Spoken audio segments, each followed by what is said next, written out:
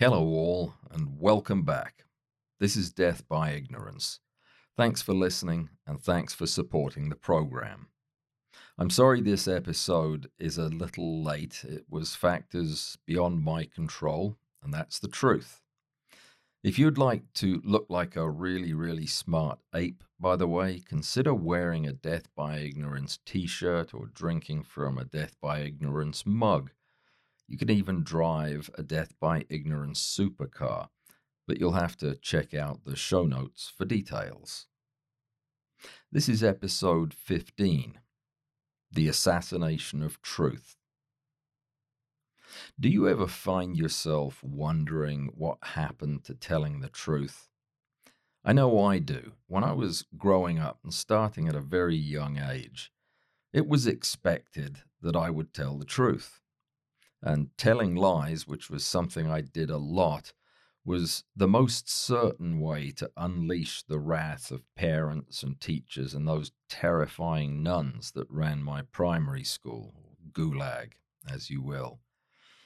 There was very little ambiguity. We all knew the difference between the truth and a lie.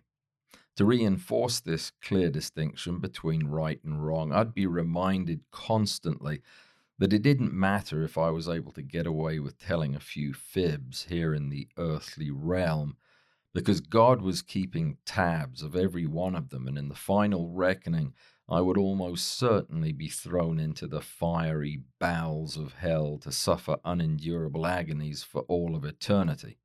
And that was for pinching a packet of sweeties. You have got to be kidding me.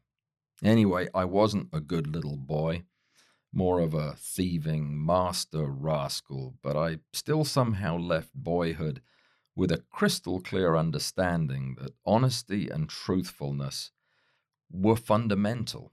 They were going to be fundamental to living any kind of a good life, maintaining relationships, getting ahead in school or at work, and contributing to a healthy society. And I still believe every word of that. Untruthfulness hurts the liar, and it hurts the lied to. It corrodes relationships, divides societies, and has the power to undo even democracy. This isn't an original position. Great intellects down the ages have been warning us about the consequences of discarding this most basic ethical standard. Ask anybody over 4 years of age, which is better, lying or telling the truth? So if truthfulness is some kind of moral foundation, a fundamental element of everything good and decent, then where the hell is it? I know I'm not alone when I worry about our society's changing relationship with the truth. We seem to be sinking up to our necks in some kind of post-truth cesspit. It feels like our threshold to lie for personal gain has fallen to the point that people are justifying outright dishonesty for the most trivial of reasons.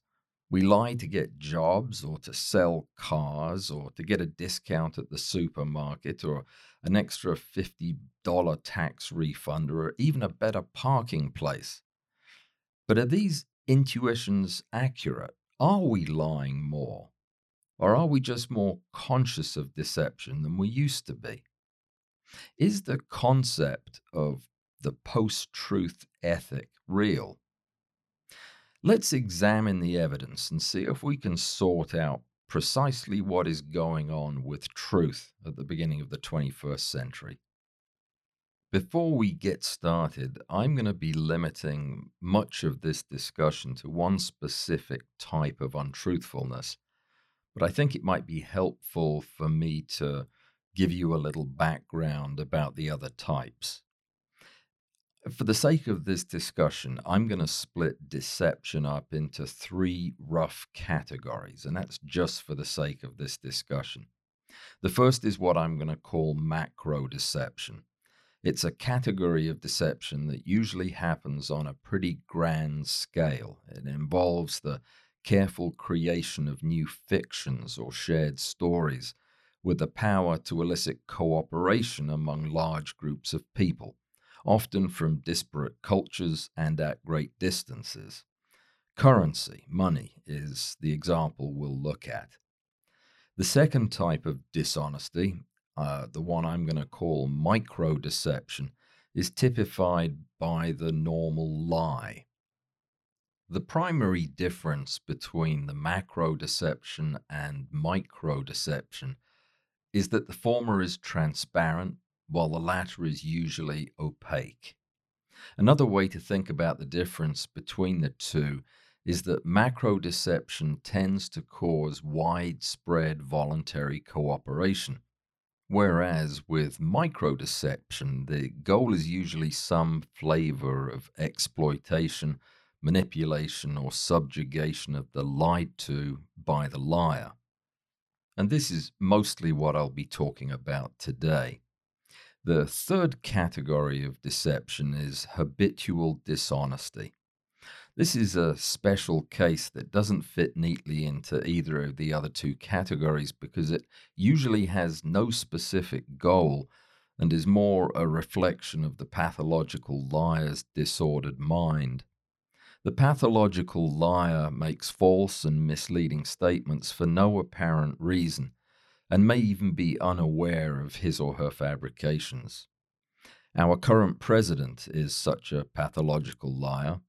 While a great many of his lies are absurd and of no consequence, they still have the potential to cause great harm. I'm not going to say much more about this category of untruthfulness, at least in this discussion. When I talk about the problem of a post-truth society, I'm talking about the apparent explosion of micro-deception in business and politics and virtually every other facet of human interaction. I think it would be helpful, though, to start out by taking a quick but closer look at macro deception, partly because of the inevitable overlap between the two categories, but also to give some historical perspective to today's state of affairs. As we shall see, dishonesty, untruthfulness, lying, call it what you will, hurts people and it hurts society. So, why does it seem to be such an integral part of humanness? That's probably because it's been part of human affairs from the very beginning. One of the most remarkable characteristics of the human race is our ability for one individual or group to cooperate in highly complex ways through consensual agreement with other members of the race, even when separated by great distances or vastly different cultures. The tool that makes this possible is often nothing more than an exquisitely crafted, carefully maintained, and widely shared story. Our ability to make up and spread these shared stories has been an absolutely crucial tool in mankind's struggle to tame the planet. Indeed, most of our most cherished institutions have been built on make believe of one sort or another. Without these shared fictions, it would not have been possible for human beings to organize and cooperate, at least not to the extent and at the pace that it happened. Currency is one of the better examples of a shared fiction that changed everything. Take the dollar bill, just not my dollar bill. The intrinsic value of the dollar bill is negligible, a fraction of a cent. And certainly, it's a great deal less than $1. But thanks to a very complicated and elegant work of fiction, we, as in everyone, imbue that scrap of fabric with some very powerful qualities.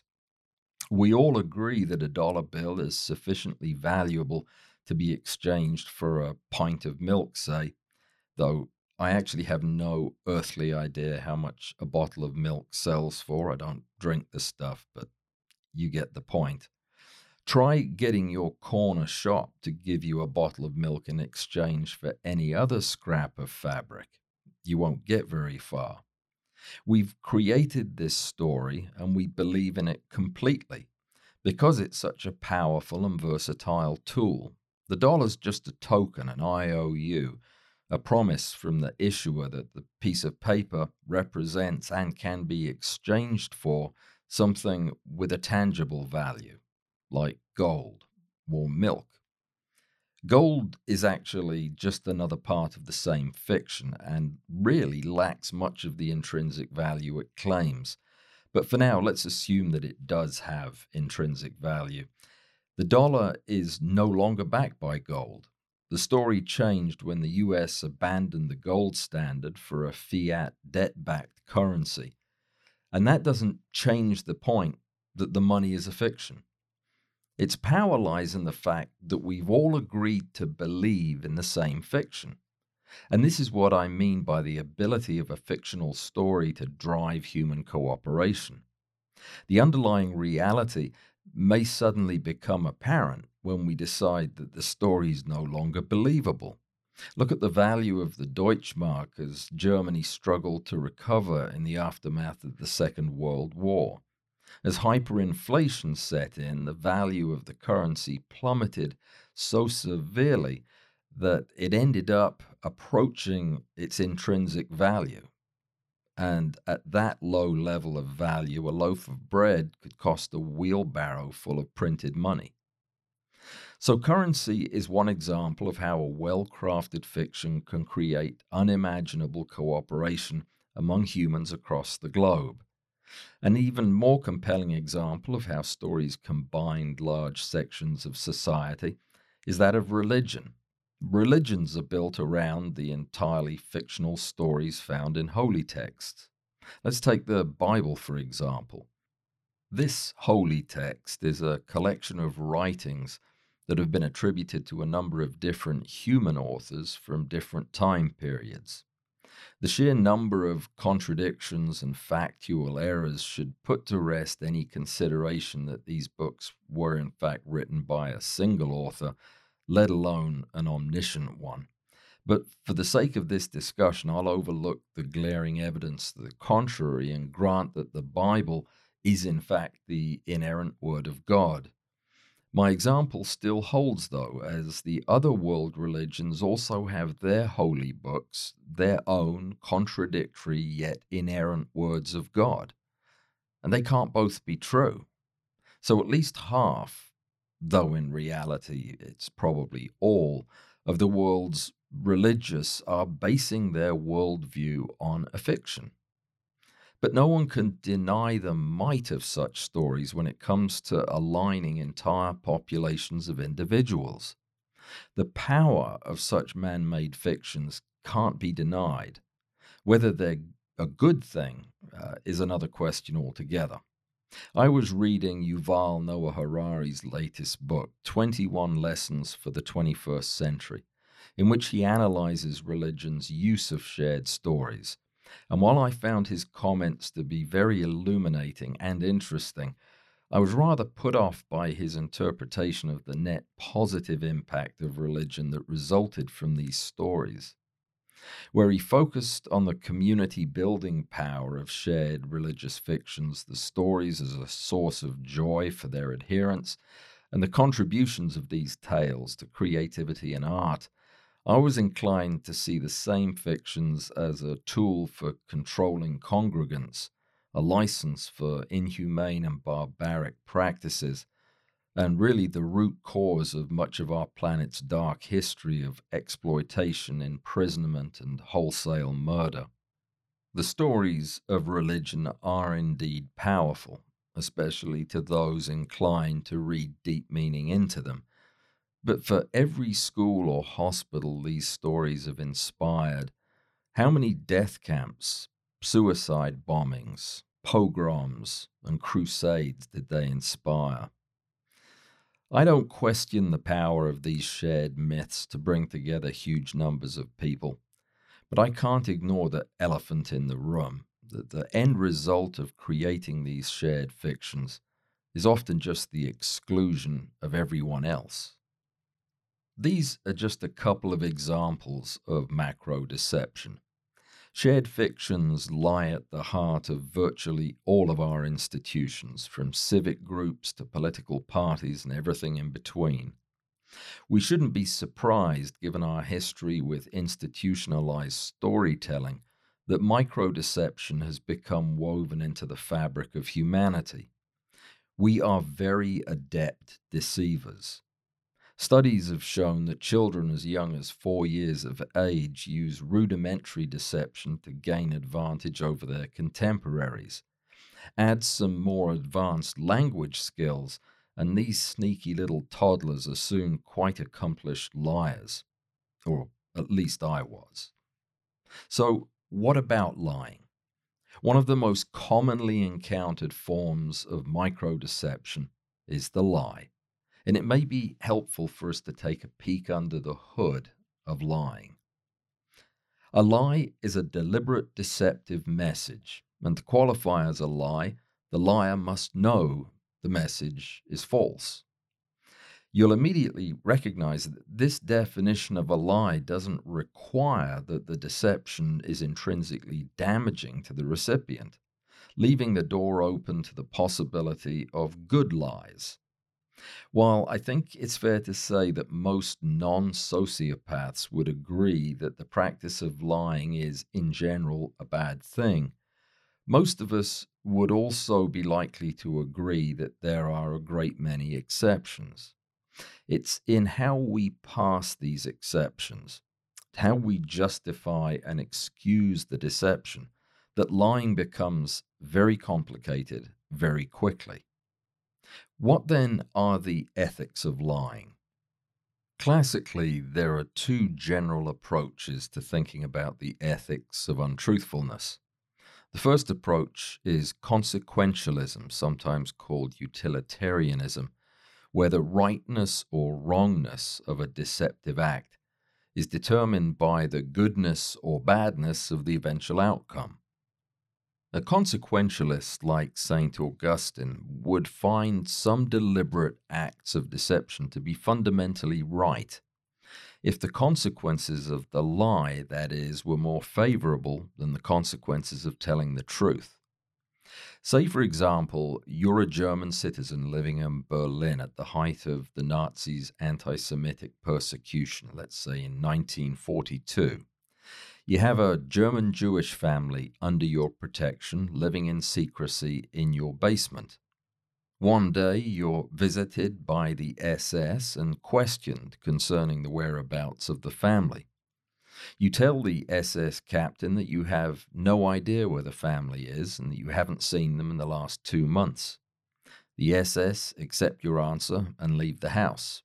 1 week later, you arrange for the family to be smuggled out of Berlin and out of Germany. They evade detection and eventually make their way to England and eventually on to the United States, where they're reunited with other family members who escaped Germany years earlier. The consequentialist would call this lie justifiable and ethically correct. I think most of us would agree. But this way of thinking about lying is not without its problems. Let me give you another example. You're hiding the same Jewish family, and as before, you're visited by the SS and asked about the location of the family. You answer with exactly the same lie as before, only this time the soldier doesn't believe you. He searches the house, finds the family in your basement, and arrests your family along with the Jewish family. The next day, all members of both families are put on a train and deported to a ghetto, from which both families are sent to an Eastern European death camp 6 weeks later. The lie and the circumstances of the lie are identical. Yet to the consequentialist, the same lie is now utterly inexcusable. This example highlights the core problem with the consequentialist argument. You can't judge the rightness or wrongness of a deception until the consequences are known. What use is an ethical position on lying if you can't use it to decide whether or not to lie? There are other problems with the consequentialist ethic. How is the relative goodness or badness of an outcome measured? And from whose perspective is the outcome judged? How can we compare the outcome of telling the lie to the outcome of not telling it? How do we select consequences that are relevant, and how do we select those to be ignored? And finally, how long after the lie is told do we consider the consequences of importance? Depending on your interpretation of consequentialism, this approach to judging the merits of untruthfulness may not take into account fully the possible impact of telling a lie on the wider society. And there's another pitfall to consider. The potential liar is usually quite biased in favor of their own interests and will tend to give more weight to consequences that affect them directly. Underlying the argument in favor of utilitarianism or consequentialism is the belief that lying is generally a bad thing, in that it causes harm to other people and because it somehow erodes the value of truthfulness. This belief is also held by the second group of thinkers, the deontologists. At the heart of the deontological approach to understanding deceitfulness is the belief that any act is either a right act or a wrong act. The consequences of the act are immaterial. This is a more rigid, rule-based way of thinking. Immanuel Kant was a German philosopher from the latter half of the 18th century, and he's probably one of the better known examples of the archetypal deontological thinker from recent history. He held firmly to the position that lying is always wrong. Underlying this was his conviction that every human being should treat every other person as an end in itself and not just a means to some other end. The liar, in Kant's way of thinking, deceived for the sole purpose of advancing his own goals, which meant that the one deceived was merely a means to the liar's end. Kant also maintained that a given act could only be construed as good if the act itself could constitute a universal law, like a law of human nature. To put this slightly differently, Kant was saying that if a lie could ever be considered good, then all lies would have to be good, because that's the way universal laws work. But because society would surely fall apart if everybody lied and we couldn't trust anyone, it wouldn't make for a very good universal law. So he deduced if lying is generally bad, it can't ever be good. Follow that? I can see why Eric Idle thought Kant was a real pissant and very rarely stable. And if that reference didn't register, please check the program notes. You'll be glad you did. Anyway, there are obviously a lot of problems with Kantian deontological thinking, as with any statement of fact that contains absolutes like every, always, none, and never. It immediately becomes the target for exceptions. And there are plenty of sections to the statement that lying is never good or right. In the first example of the German and Jewish families, it's fairly clear that some lies at least appear to be good and right, but only to the extent that the consequences later prove it to be so. Kant's belief that lying is always wrong only makes sense if the act is considered in the abstract and the real consequences of the act are ignored. So, in trying to sort out today's devaluation of the truth, it doesn't look like we're going to get much help from classical philosophy. So let's consider dishonesty from a different angle. When we say that lying is generally bad, what are we actually saying? Well, I'd suggest it's some combination of the following. Lying, especially doing so repeatedly, diminishes trust between the liar and the lied to. And at the level of society, the more we lie, the less we trust. A lack of trust, whether it's between two people or across all of society, creates tension and stress in relationships. Anyone who's experienced firsthand an untrusting relationship will understand immediately how such a condition degrades the quality of one's life. Lying devalues the person who's lied to. In lying to a person, we're implicitly telling the deceived that we don't care about them as a person, only as a tool that we can use to advance our own interests. This is another unsustainable destroyer of relationships, but it can also lead to serious long-term fallout for the person being used. Loss of self esteem is one of those consequences. Lying makes it difficult or impossible for the person being lied to make free and informed decisions about whatever the matter is in question. Or put another way, garbage in, garbage out. When your trusted homeopathist lies to you by telling you that carrot juice is the only effective treatment for your breast cancer, the likelihood of your choosing real medical care is diminished, and your access to potential curative treatment may be dangerously delayed. For the religious, lying is considered to be a sin, and I'll leave it at that. So, as you can see, there are quite a few ways in which individuals can hurt and be hurt through the commission of deception or the omission of the truth. As serious as these consequences may be, I believe that the damage wrought by society level dishonesty or public dishonesty is far more worrying and deserves to be treated as a special case. When society is damaged by untruthfulness, the impact affects all of us. Even if we as individuals have nothing to do with the deceit, we're still at risk of being swept up into its consequences. And it's because of this risk of widespread societal damage that I worry so much about the casual disregard for the truth in today's world. When lying is taken up as a weapon by governments, corporations, churches, and any other powerful institutions, the impact on society is predictably destabilizing.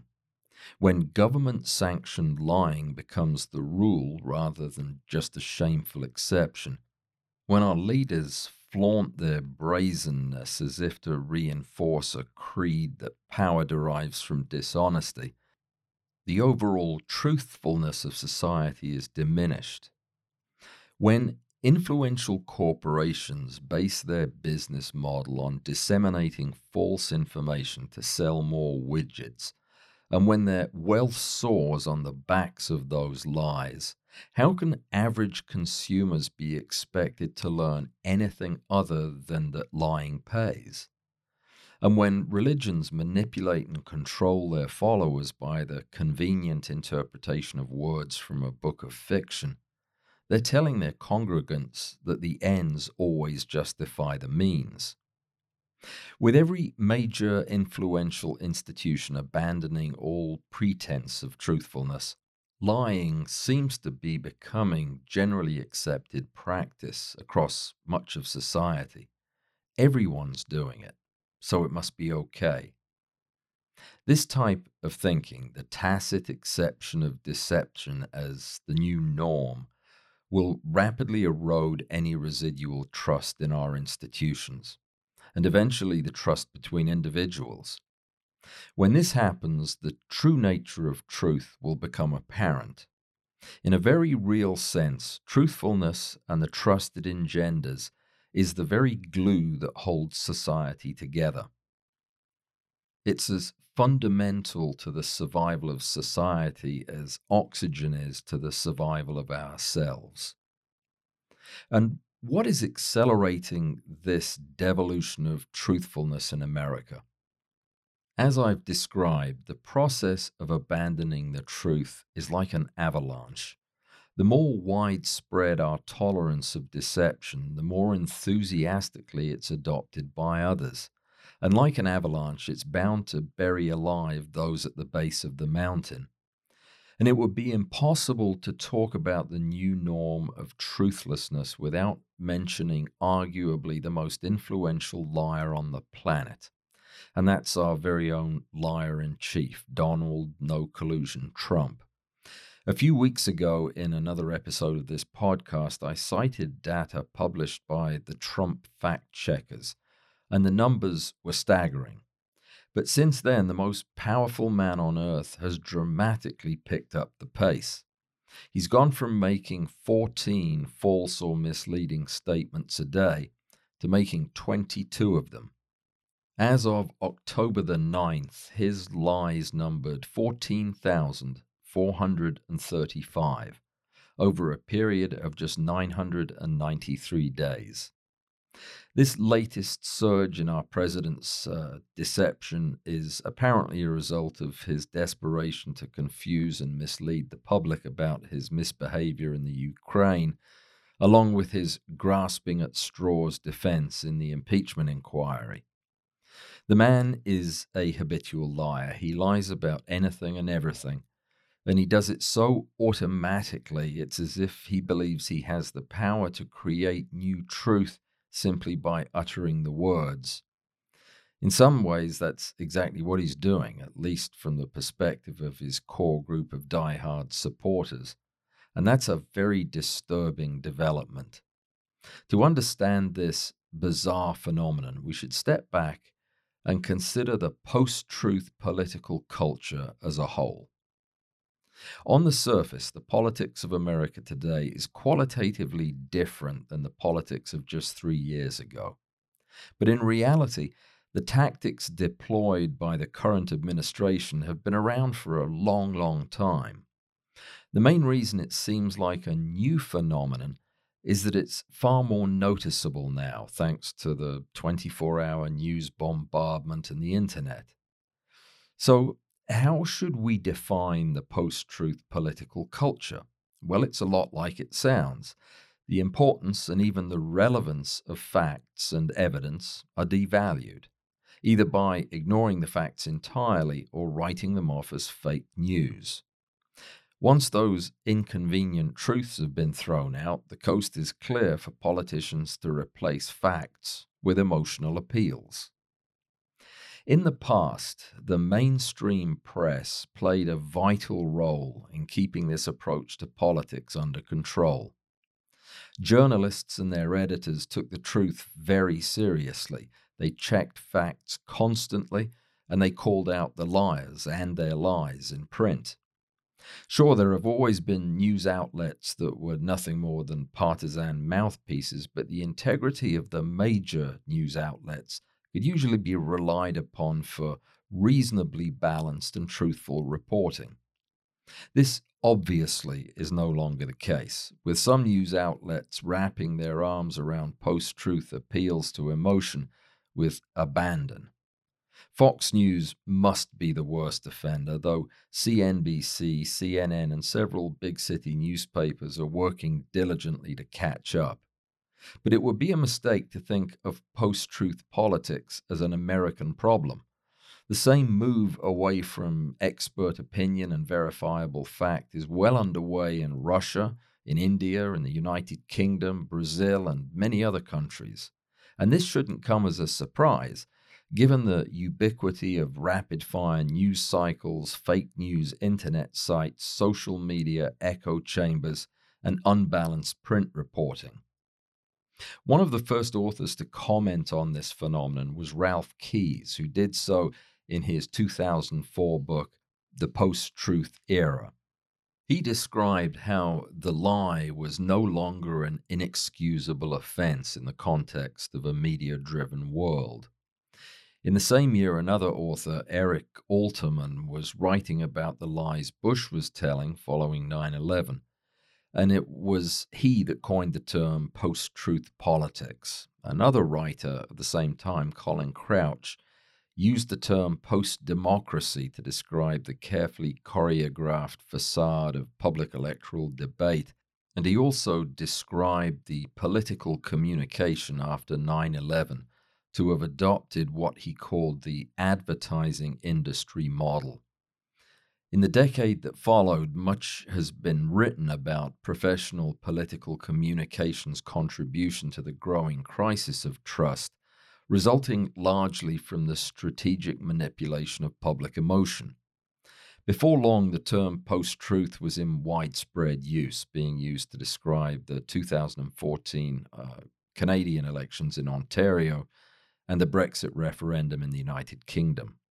A Harvard professor, Jennifer Hochschild, has described the post-truth character of modern politics and media as a return to the political environment of America during the 18th and 19th centuries. She believed that the relative balance of 20th century American politics and reporting was a transient phenomenon, now abandoned in favor of appeals to emotion. I think she's very probably correct.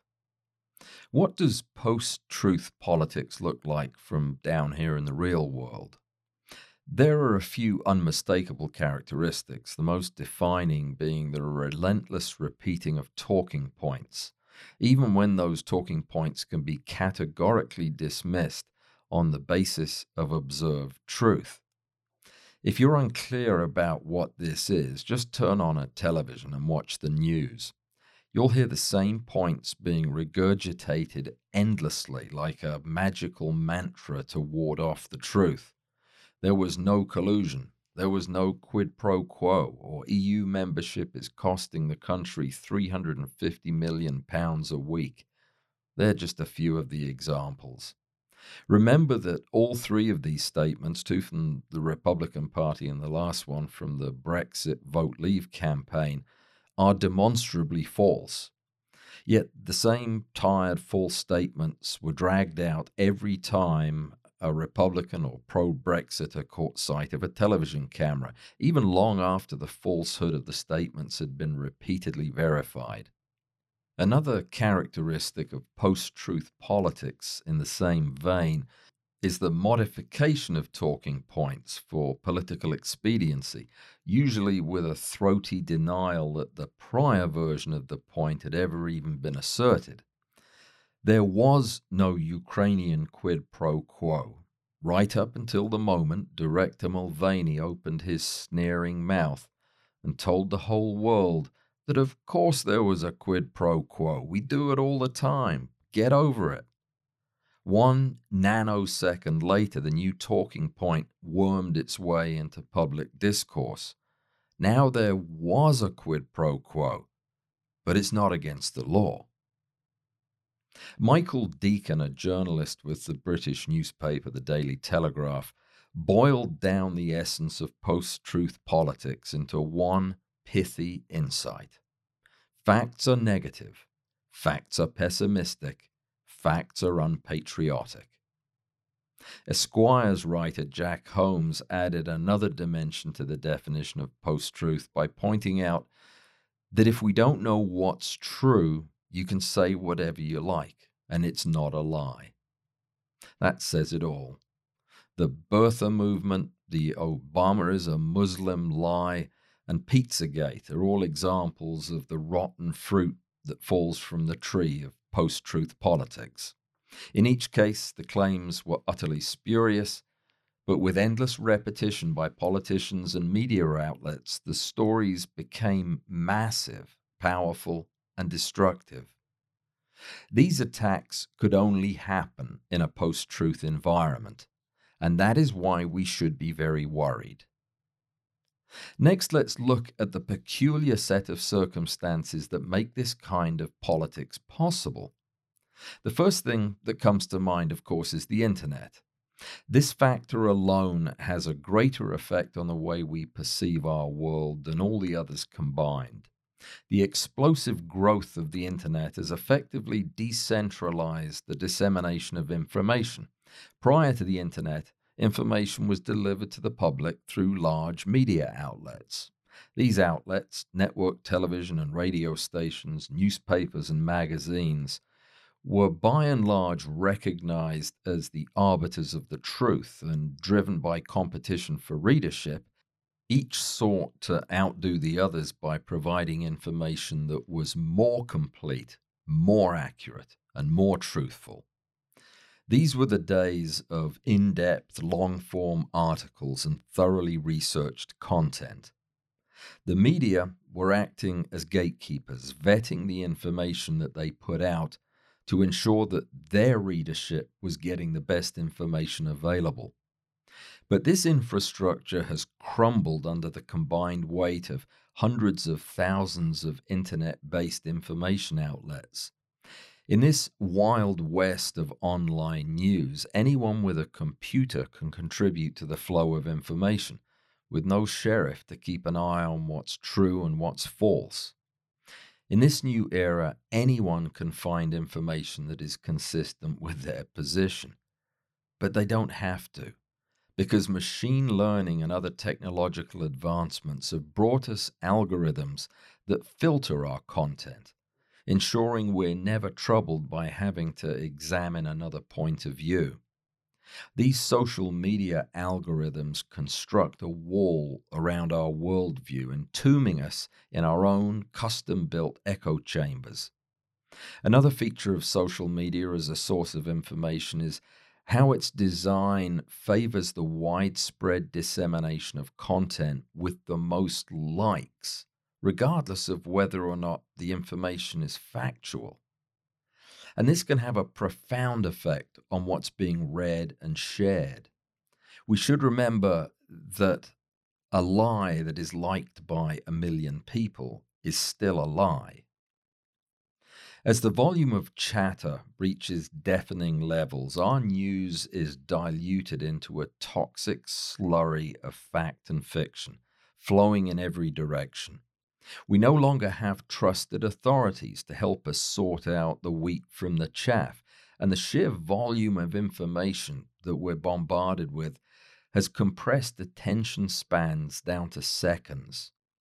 Information overload has made us vulnerable to the propaganda that can be packaged into bite sized memes and emotionally charged talking points. What used to be news has morphed into nothing more than tabloid infotainment. These internet related developments have affected primarily the output of the post truth politico media machine, the way we consume the information. But what about the input? How has the political communications infrastructure changed to take advantage of the technology and maximize the impact of its influence? Political information peddlers have learned a great deal from cognitive science. They figured out that there are far more effective ways to influence the public than by offering them balanced and truthful political information from which they can develop their own position. These political communication consultants, also known as propagandists, have turned instead to managing the beliefs and perceptions of subsets of the population by targeting them with carefully formulated snippets of information that is often mixed in with misinformation, outright lies, and rumors. The facts are irrelevant, remember? All that matters under this new post truth paradigm is that the sheeple's beliefs are reinforced and amplified. So, to sum up this concept, in the post truth era, the facts don't matter, but the emotionally charged beliefs of the voters do. And this is reflected in the all time low levels of public trust in today's news media. It also offers a clear explanation for the unprecedented political polarization of the post truth era. Unsurprisingly, the post truth phenomenon is not strictly confined to the political world. The same ploys are used by other groups whose central tenets are inconsistent with proven facts and so must disregard the truth and rely on appeals to emotion. The anti vaccination and the anti GMO movements are two such examples of post truth science denialism. The passage of the Dietary Health Supplement and Educational Act in the US in 1994 is another example of science denialism. Some authors have mentioned young earth creationism and the denial of evolution as a product of post truth society. While such beliefs certainly bear some of the same characteristics of post truth politics, I think this type of faith based denial of science belongs in a separate category. The difference being that this is a bottom up denialism. Creationists have not been externally manipulated into adopting such a belief system for some third party's political or financial gain. The post truth political climate has also been co opted by corporate interests in America. The tactics of the fossil fuel industry or the gun manufacturers' lobby and a host of other special interests have much in common with the government's post-truth strategies. Denial of factual information and loud repetition of invented, emotive talking points like climate change science is a conspiracy or they're coming to take your guns are a couple of perennial favorites. Any rational person who considers this issue seriously must surely conclude that a post-truth America is a profoundly bad idea. And to give you a personal example, I'm going to digress for just a minute. I haven't digressed any up to this point. But the reckless policies of our government have driven a wedge into our society, forcing individuals to pick a side and making calm, honest, constructive debate just about impossible. And I'm not talking about the insane partisanship of our governing institutions. I'm talking about the eradication of every inch of middle ground where respectable conversation used to take place in cafes, on the street, at the barber shop. My example is this. I went out earlier today to take some photographs. I was walking around one of my town's loveliest parks, and I ran into an artist who was hard at work at her easel. She was finishing up a remarkable oil painting that powerfully captured the essence of our park, and I was really impressed. So I stopped to chat. Now, I live in the Deep South, in one of the reddest of red states, if not the reddest of red states. Casual conversation with strangers makes me nervous. That did not used to be the case. And it's not because I don't enjoy meeting new and interesting people, but because I've been on the receiving end of some aggressively hateful rhetoric over the last couple of years. It hasn't stopped me from talking to people I meet. I'm confident that my thick skin can take the occasional hit, but it's made me very careful about what I say. And that is what I hate most about the political climate. When I get into one of these discussions and the party talking points get rolled out right on cue, I feel a moral obligation to push back against the worst of it. And what upsets me most is just how close to the surface some of these people's anger is, and how easily a stray comment can light the fuse. In the post truth world, you can't question another man's politics any more than you can question his religious convictions. There are no facts left. It's all just white hot emotion. As it happened, in this case, the lady with the paintbrush named Teresa was from New York City and she was more moderate than I, and we had a pleasant chat. I hope you see my point. We need a place of civility where we can discuss politics and do so honestly, frankly, and without emotion. I was earlier stating the fact that no rational person would want to live in a world where they're being fed a steady diet of misinformation while their emotions are being manipulated by strangers whose only interest in them is their vote. That is what is most unnerving about our current position. By design, social media and illegitimate propagandist fake news outlets are micro-targeting population subgroups so effectively that the manipulated don't even know they're being used. They are unwitting pawns in a political power struggle that they can't comprehend. And I don't know if this kind of damage can be undone. Maybe it can, but not with the government we have now. And I don't mean just Trump or the Republican Party. It's certainly true that post truth politics is not going to change with Trump and his cronies in the White House. But we need to make sure that it does change when he's out, because I fear that that's not going to be easy. Because our government whether it be red or blue, takes its marching orders from corporate oligarchs. The deep, festering corruption that's been in Washington long before Donald showed up on the scene is still going to be there. There is literally no incentive for the power elite to reverse their position on post truth. Lying is just working too well. We have to wake up and pay attention to what's going on in our country and around the world. It's an unavoidable fact of modern life that the truth can only take the power hungry so far. At some point, the lies become absolutely necessary for political advancement. It's a race to the bottom, with each side of any political struggle inventing ever more made up outrage to undo the lies from the other side. The fact that outrages are manufactured is justified because they're a means to a much greater end: your vote. Know this: if we weren't gobbling up every scrap of this tripe to drive our own outrage, the power of institutionalized deception would evaporate overnight.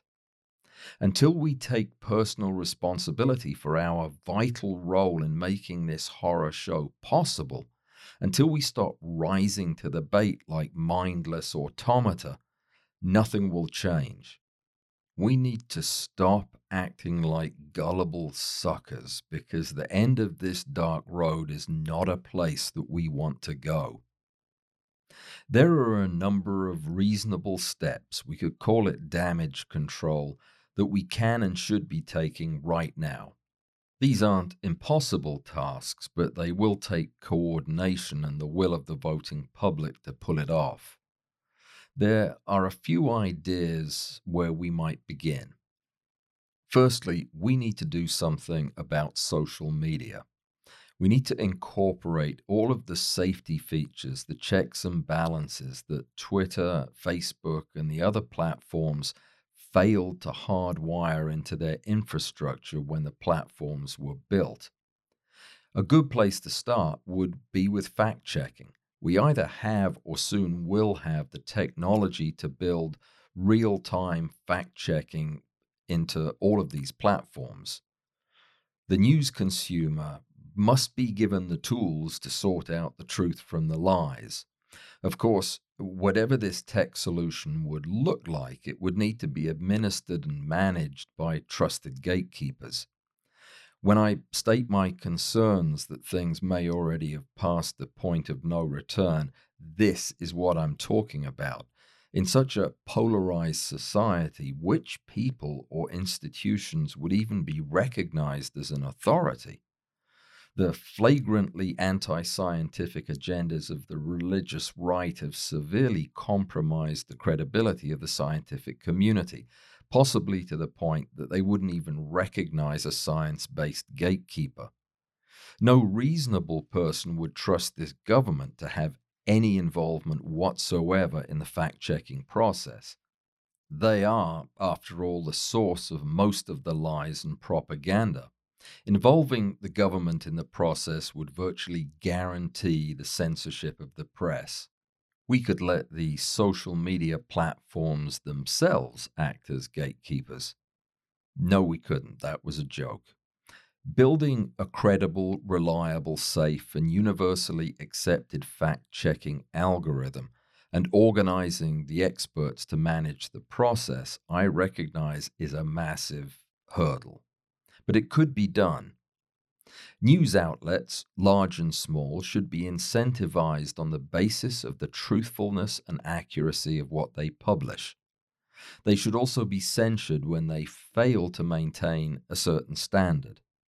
Another good first step should be to involve our scientific researchers and thought leaders in the information dissemination infrastructure.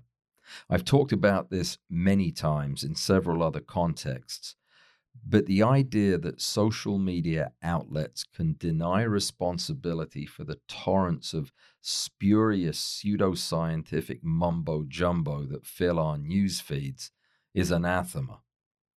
These platforms must eventually be held to account for the misinformation that they disseminate. And one way to move them towards accepting some responsibility would be by involving the wider scientific community in their algorithm development. I find it hard to believe that we, meaning humans, have created the most advanced communications infrastructure imaginable, just so that we can spread fake news and pseudoscience from sea to shining sea. It really irks the hell out of me that we're using this incredible technology to make people less informed and to dumb the country down. It seems like such a basic concept, one that even that Zuckerberg twerp could understand. To use this brilliant technology to inform and enrich the lives of millions. The fact that they have not done so has to make you wonder if it isn't deliberate. They tell us we're just a platform, we aren't a news outlet, we don't write stuff, we just spread it around. All that is nonsense and utterly disingenuous. A disturbing number of people in this country get all their news from Facebook and other just platforms. And that, in my book, makes them de facto news outlets. Before I pop an aneurysm, let's move on. What else could or should we be doing? Much though it hurts me to say so, we need to get the government involved in the activities of these mega companies. I wholeheartedly believe that the government, especially this government, needs to stay the hell away from my computer. But it's getting to the point that government oversight may be the lesser of two evils. In case you hadn't noticed, this country is tearing itself apart. And you don't have to be a genius to see how the internet, along with television, radio, print news, and even user content like this podcast, is a major contributor to tribalism, rabid partisanship, and the spread of hate. We've got to hold ourselves to a higher standard, Mark, and if we don't, the government is going to have to do it for us. Let me make one thing absolutely clear. I am not advocating for censorship of any kind, ever. The individual's right to free speech can't be violated. But we have to take a stand against the weaponization of misinformation for financial or political gain.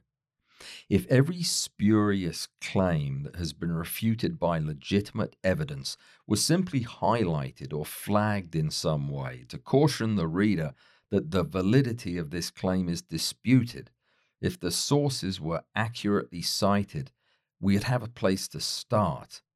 Calling a lie is not censorship. We need to be treating the ethical slippage of post-truth politics and the use of propaganda as a matter of national and global security, because that's exactly what it is. Taking a momentary detour, the use of misinformation for profit is another serious problem that has seemingly worsened in the post-truth political environment. False advertising may not threaten us with the same degree of existential danger that does government-sanctioned lying, but it's high time we started enforcing the laws of the country when it does occur. I had a really late night working one day last week. When I was finally at a stopping point, I was too wound up to sleep right away, and I turned on the television set, which is something I hardly ever do. I can't remember the program that was on, but I remember all of the advertising.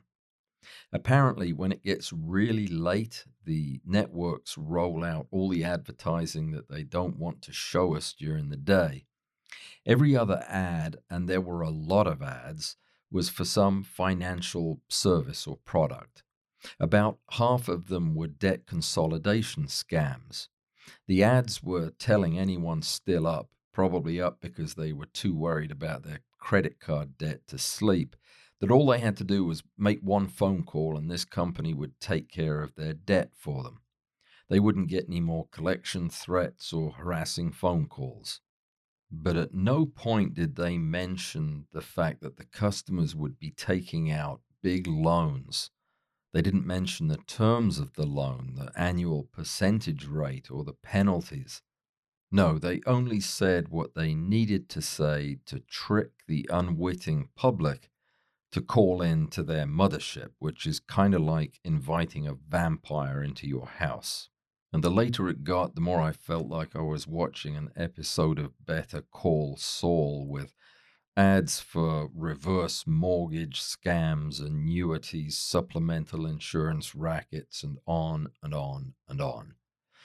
Then a soft drink commercial came on. Beautiful, tanned, athletic specimens romping on the beach with gay abandon, all made possible by the cans of cold, fizzy corn syrup that they were slurping down like there was no tomorrow.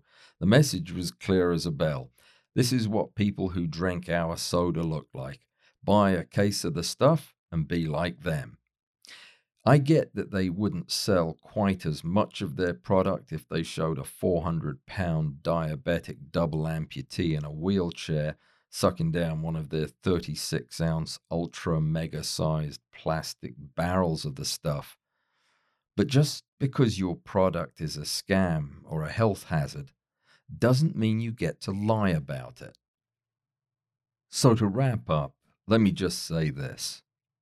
The new style of targeted, exploitative, manipulative propaganda has wormed its way into every corner of American life. The internet, social media, the partisan news outlets, and the tabloidized print media are amplifying the lies and manipulating the public with algorithmic micro-targeting. We're becoming unmoored from reality and truth at an alarming rate. Coming full circle, I think I have an answer to my original question. Is the truth in danger of extinction? Yes, it is.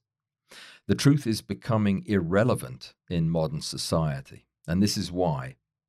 Our descent into today's dystopian culture of deceit is an inevitable consequence of end-stage capitalist excess and the far left's shrill moral panic. The polarization of America that has become palpable over the last few decades is a direct result of the increasingly hyperbolic rhetoric being spewed endlessly by the out-of-control virtue-signaling left and the xenophobic, power-hungry right. And as the stakes get higher, the rift expands, and for both sides, the ends justify the means. The reality lies somewhere in the middle, a place we can't seem to get to anymore. And because the facts don't support the exaggerated claims of either extreme, new facts are needed. With the internet amplified ideological struggles becoming more desperate with every passing day, both sides need ever more outrageous facts to justify their fury. This is where all the garbage news headlines and clickbait banners come from. And yes, there is more of this putrid stink than ever. So while we're sitting around waiting for our leaders to stop acting like petulant preteens and start doing something, anything, about this serious threat to our democracy and to our national security, why don't we start calling out the lies when we hear them? Why don't we suppress our partisan inclinations for just a few moments and act like responsible adults whenever we hear these vicious lies, whatever their source? Tell your representatives that you aren't going to sit around while our country burns around us. Don't vote for a liar. Don't spread the lies. Don't let yourself be manipulated. Unless and until we, the people, get off our spoiled tails and speak up, this problem isn't going anywhere. Leave it long enough and we will pass a point of no return. And when that happens, don't come whining to me that you don't like the new dictatorship. because it'll be your own damned fault. Good night.